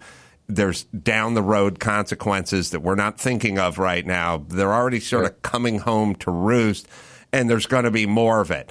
And so it's basically us thinking we're evolving, but actually hurting kids and hurting ourselves in the process of this evolution that we think is toward the light, but the light is a train coming the other direction. Yeah, I mean, kids, certainly this generation is overprotected. You know, we could hurt, people's feelings or over-sanitize things. And, human beings are the ultimate adaptation machines. But we're not getting the stresses. And if we're overprotected, we're not evolving, because the only way to build a muscle is by giving it some kind of stress or stimulus. It's just like, even if someone goes to the bank and it's 8 blocks away, if we don't walk it and we just take a car, yes, it's convenient, but we're not getting you're not getting your body in there. If your office is on the 4th floor, your apartment's on the 4th floor, you're taking an elevator every single time. Yes, it's convenient, but it's also crippling. And now we're behind screens all day. We're sitting. They say sitting is the new smoking, and we're not even moving like we used to. And as your body moves, your brain grooves. It's so important for your mental development. Is just the physicality of just interacting with our environment. Yeah, I noticed early on in life that when I was young, like 15, 16, I had a friend named Johnny lived down the street. And our greatest love, and this is pre-video games and all that other stuff I wouldn't have had. Well, to be fair, video games existed, but not for the Corollas, because they cost money. If it costs money, plugs in, or brings joy, if you check any of those boxes, it's not coming to the Corolla house. And John and I would go on these marathon walks almost every night. It'd be 8:30, 9 o'clock at night, and we just walk 5 miles around North Hollywood, and we just walk and we would talk. And it was so simple but so satisfying, and you really looked forward to it. You'd get excited, like now if you were going to a concert or a ball game or a movie or something. But I always got that walking and talking were much better than sitting and talking. And then at some point, one of my friends read to me a study about the right hemisphere and the left hemisphere and how your body shifting right to left aids that process. And it made sense, because I just realized some of the best conversations I've had were walk related. Yeah, we do a lot of our meetings through walking. I do most of my phone calls, just trying to stack doing that while I'm getting my steps in, walking around the neighborhood, walking down the block, because as your body moves, your brain grooves. Actually, when you exercise, you create something called brain-derived neurotrophic factors, BDNF, which is like fertilizer for your brain, for neuroplasticity, neurogenesis, our brain's ability to make new connections and create new brain cells. But it's absolutely critical. The number one reason you have a brain is to control your movement. You see this even in child development as they learn how to crawl. It's so very important, because those cross laterals, literally below the neck, half your brain controls the other side of your body, and vice versa. And by using your body in different ways, even if you challenge yourself to brush your teeth with the opposite hand or eat with the opposite hand, it stimulates the opposite side of your brain. And also it forces you to be present in a world where we're constantly distracted. I really think that focus is more like a muscle. And it's the challenge is that the first thing you pick up in the morning is your phone. You're rewiring your brain for two things that's hurting your productivity, your performance, and your peace. Number one, for distraction. We already talked about that, because every like, share, cat video, whatever, it's just driven us to distraction. But the second thing is, when we're in that relaxed state, when we first wake up, we're rewiring our brain for reaction, meaning if you're just responding to emails and fighting fires, and one voice message could kind of throw off your mood the entire day, as opposed to being proactive and leading and just saying, hey, this is what I want to be able to do today. And because I think it's not even about time management, it's more about mind management and priority management. The most important thing is to keep the most important thing the most important thing. But so many people have so many different windows open in their mind, and they wonder why they're depleted just after a couple hours of work. Right. Just because our brains aren't getting the nutrition, or it's not getting the proper exercise and fitness. Well, maybe this is the owl in me talking, but there's two ways you can approach your phone. There are people who it will create anxiety if they can't access their phone. Like you said, they wake up, they look at their phone, they can't leave the house without the phone. My wiring is the phone creates anxiety. I go the opposite way with my phone. I'm sit in this studio every day for 2 hours, and I've never brought my phone inside of the studio. Yeah. And not only is my phone not in the studio, it's off. I don't turn it to sleep. I literally shut it. Now, I'm an idiot who doesn't know technology, but it's more of a statement to me, which is my anxiety is when I turn the phone back on, what's waiting for me on the phone, not having access to my phone. Because I can make a pretty good argument that I'm smarter than you are, because I would rather avoid whatever's on that phone waiting for me, whatever piece of horrible news awaits my attention. So I literally have anxiety because of the phone. Yeah, it's driving people. I mean, think about, overload, distraction, reaction, that digital dimension, deduction. I mean, all the context switching, it's exhausting going through just scrolling, doom scrolling all around, comparing, your life to everyone else's life, a highlight trailer. I mean, there's some real challenges. My approach with technology is not necessarily good or bad. It's just how it's applied. Like fire is an early form of technology. It could cook your food or it could burn down your home. It's just how it's used. My challenge with our devices, and I'm sure some of your listeners can relate, is when we pick up our phone out of boredom or just habit, right? We can't go more than just 60 seconds without touching those devices. It's always within arm's length. Then technology is a tool for us to use. But if the technology is using us, then who becomes the tool? Then we become the tool. And it just feels like it's a little bit backwards. So I think sometimes it's very important for all of us to take some time to disconnect, to reconnect, right? Our brains aren't meant to be, connected completely all the time. And every so often we need to take time to recover and refresh. And, I understand people's impetus to stay plugged in all the time, but you're right. I mean, I'm in my 50s. We didn't grow up with cell phones, right? It's what's really concerning, seeing these kids on these devices, and it's like crack, right? If you take that device away, and they just go hysterical because they just don't know what to do with themselves, with all the flashing lights and noises and all the challenges there. So it's a tough situation. My disappointment with technology is I always thought, I guess the early uses of the computer, so back in the day, pre all this, you'd get into some dispute. I once argued with Jimmy Kimmel that Steve Yeager, the catcher for the Dodgers, had more than 20 home runs in one season, the Dodgers. I thought he was a home run hitter. He wasn't. Jimmy said under, I think 18 was like the best that Steve Yeager, catcher for the Dodgers, had. But you'd have to go find some baseball almanac and look it up. You know what I mean? Right. And then it all became in the palm of our hands. Now, if Jimmy and I had that argument today, it would be settled in less than 3 minutes because he would just punch it into his phone. And then I thought, well, that's good, because this is going to settle a lot of arguments. So I thought this device was going to work. And then COVID came around, and, Ukraine and Israel and everything under the sun. And I realized we're not solving any arguments. We're having more arguments because of this device. I thought we were going to be able to figure things out. Somehow we couldn't figure out if a paper mask was effective. That took 3 years or whatever it is. I thought the phone was going to do that for us. Turned out expanding the argument. That's what I didn't anticipate. Yeah, technology, again, it's everything before this technology, everything was local and linear, right? You would only know what's going on based on what's going on in your village, what you could personally witness and see. It was very local and, 30 steps linear. You could see out where 30 steps is. But today everything is global and it's exponential. And 30, exponential steps will take you around the earth. I mean, something happens and you automatically hear it. And there's obviously a lot of opportunities for misinformation also as well, because everybody has agendas. So that's even more of an argument for people to really invest in their own brain and just in their own critical thinking, their own ability to be able to step out, use common sense and simple math.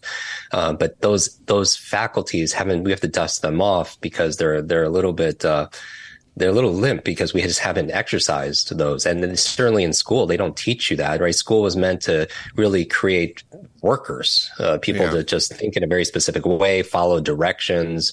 It also tested only for like, what was it? Even the SATs was just like verbal and mathematical, but what about all the other gifts and geniuses, kinesthetic intelligence, the great athletes, the musical intelligence, interpersonal intelligence? People are great with people, visual spatial intelligence.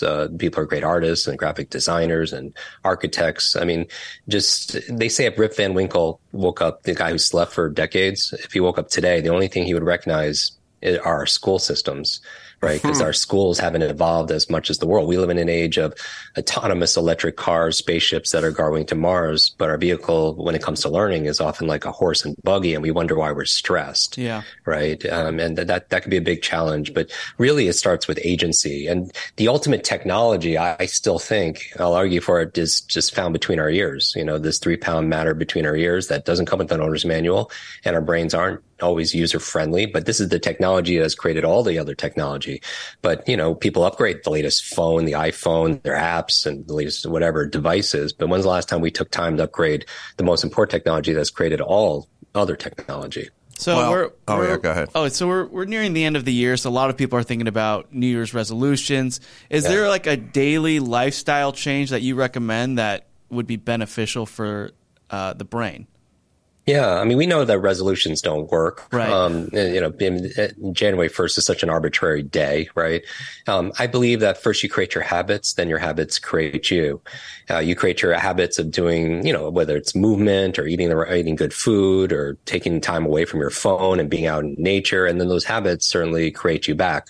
One habit to get into is just asking yourself, because again, if you were, let's say, given a car when you were driving age and that was for free, and that was your one car that you had for the rest of your life, how well would we maintain that car? Well, we were given this body, and part of that body is its brain, and this is the vehicle we have going through life. So how well can we? Nobody does it perfect, right? But I really do believe that. Even asking ourselves a question, is this good for my brain or is this bad for my brain? I always wear a brain on my chest, or people see me on social media. I'm always pointing to my brain, because what we see, we take care of. You see your skin or your car, your clothes, whatever, your home, because it's in your awareness all the time, but we don't see the thing all the time that takes care of us, which is our brain. And so I would say, start by asking a good question. Is this good for my brain or bad for my brain? I mean, we know that 1/3 of your brain's performance is predetermined by genetics and biology. 2/3 is in your control. And so there are 10 levers that could help you have more of a limitless brain. And this is something I'm very passionate about. If people see me on stages, where I'll pass around a microphone in an audience and 100 people introduce themselves and I'll memorize all their names, or they'll give me 100 numbers or words, and I'll recall forwards and backwards. But I always tell people, I don't do this to impress you. I do this to express to you what's possible, because the truth is all your listeners could do that and a lot more, regardless of their age, their background, career, education, financial situation, gender, history, IQ. We just weren't taught how to do that. And the reason I know it's possible is when I was 5, I had a really bad traumatic brain injury in kindergarten class. I took a very bad fall headfirst into an iron radiator. And from there, I had learning disabilities. I was put in special education. It took me 3 years longer to learn how to read. I had migraines every single day as a child. I had processing issues. I just didn't learn like everybody else. And eventually, 15 years later, I learned how to overcome it. And that's what I do now for a living, is teaching people how to have the best brain. But there's a very specific diet that's good for your brain. There's ways of optimizing your sleep that's good for your brain. There's ways of managing stress that obviously is chronic stress will shrink your brain. But going back to the fear part, this is what I'm really concerned about, is there's an algorithm in social media, right? Whatever you engage with, the algorithm gives you more of. It shows you more. So if you engage with all the cat posts, whatever, they show you more cats, that's your newsfeed. Well, our brain has a similar algorithm. So if you just watch whatever is just gloom and doom and threatening and scary, if it bleeds, it leads, whatever you engage with, your mind starts looking for this stuff all over the place. And then you get put into this fight or flight. And then also it'll suppress your immune system, or make you more susceptible to colds, the flus, the viruses, whole area of science called psychoneuroimmunology. But the point I bring this up is chronic stress will actually shrink your brain. So we have to take control. And I remind people that they are the pilot of their brain. They're not the passenger of their brain. That we have agency, we have sovereignty, we have this level of freedom, and you always control what you can control. There's a quote in Limitless that says, life is the letter C between B and D, where B is birth, D is death, life C is choice. That these difficult times, they can distract you. They're doing a good job for most people. These difficult times can diminish you, or these difficult times, they can develop you. But we ultimately decide with the choices that we make every single day. You know, whether we took our phone and put it outside the room so we could just focus on the work, or what we're going to eat that day, or how we're going to relate to people. And all those choices make a difference. Lastly, what is a supplement or a diet? You spoke of diet that is advantageous to nurturing. Yeah, in Limitless, we have whole chapters on something called neuronutrition, that there's certain foods that are really good for your brain. Foods like avocados, blueberries, I like to call them brain berries, for people who eat meat. The creatine in meat is so very important. People think about creatine as a workout supplement, but it's incredible for mental energy and vitality. Eggs, if your diet allows, the choline in eggs is so good. It leads to acetylcholine, which is a neurotransmitter, which is important for cognitive health and cognitive performance. Or you could supplement, also with these things also as well. Probably one of the most important brain supplements is omega-3 fatty acids. Your brain is mostly fat. And so if you're not getting it from like wild fish or sardines, maybe some flax seeds, so very important. So what you eat matters, especially for your gray matter. The book, Limitless, expanded editions, available wherever you buy finer books. And we'll give the website out. Kwik Brain. It's KWIK. Yeah. I would challenge everybody, Adam, if it's possible, take a screenshot wherever they're consuming this and post it, and tag Adam and the team, tag myself, and post one thing you're going to do for a better brain. People get the book at limitlessbook.com. We're donating all the proceeds to build schools for children in need in Ghana, Guatemala, and also Alzheimer's research in memory of my grandmother. But the point of this is your brain is everything. It's your number one wealth building, asset that we have, and it's use it or lose it. So the book will help you learn faster, optimize your brain, and so much more. Thanks, Jim. Important message. Everybody. Keep spreading it. All right, Jim Kwik, everybody. And let's see. I am going to be in Fargo, North Dakota, playing a theater, doing stand-up there November 30th, and then Nashville, Zany's Comedy Nightclub, December 1st and 2nd, doing 4 shows out there. Say hi to Dawson, November 29th in Austin, Vulcan Gas Co. And until next time, Adam Carolla for Steve-O and Jim Kwik and Chris Max Bada saying mahalo. You can leave us a voicemail at 888-634-1744. And you can get your tickets to see the Ace Man and tickets to see Mike Dawson at adamcarolla.com.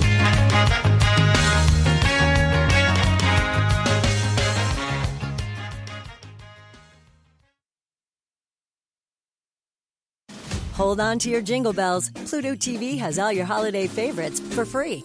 Enjoy Christmas classics like Scrooge with Bill Murray or Last Holiday with Queen Latifah. Plus, dive into festive channels like holiday movie favorites by Lifetime or Hallmark movies and more. Download the Pluto TV app on all your favorite devices and start streaming holiday favorites on live channels and on demand. With thousands of free movies and TV shows, Pluto TV is your home for the holidays. Pluto TV. Stream now, pay never.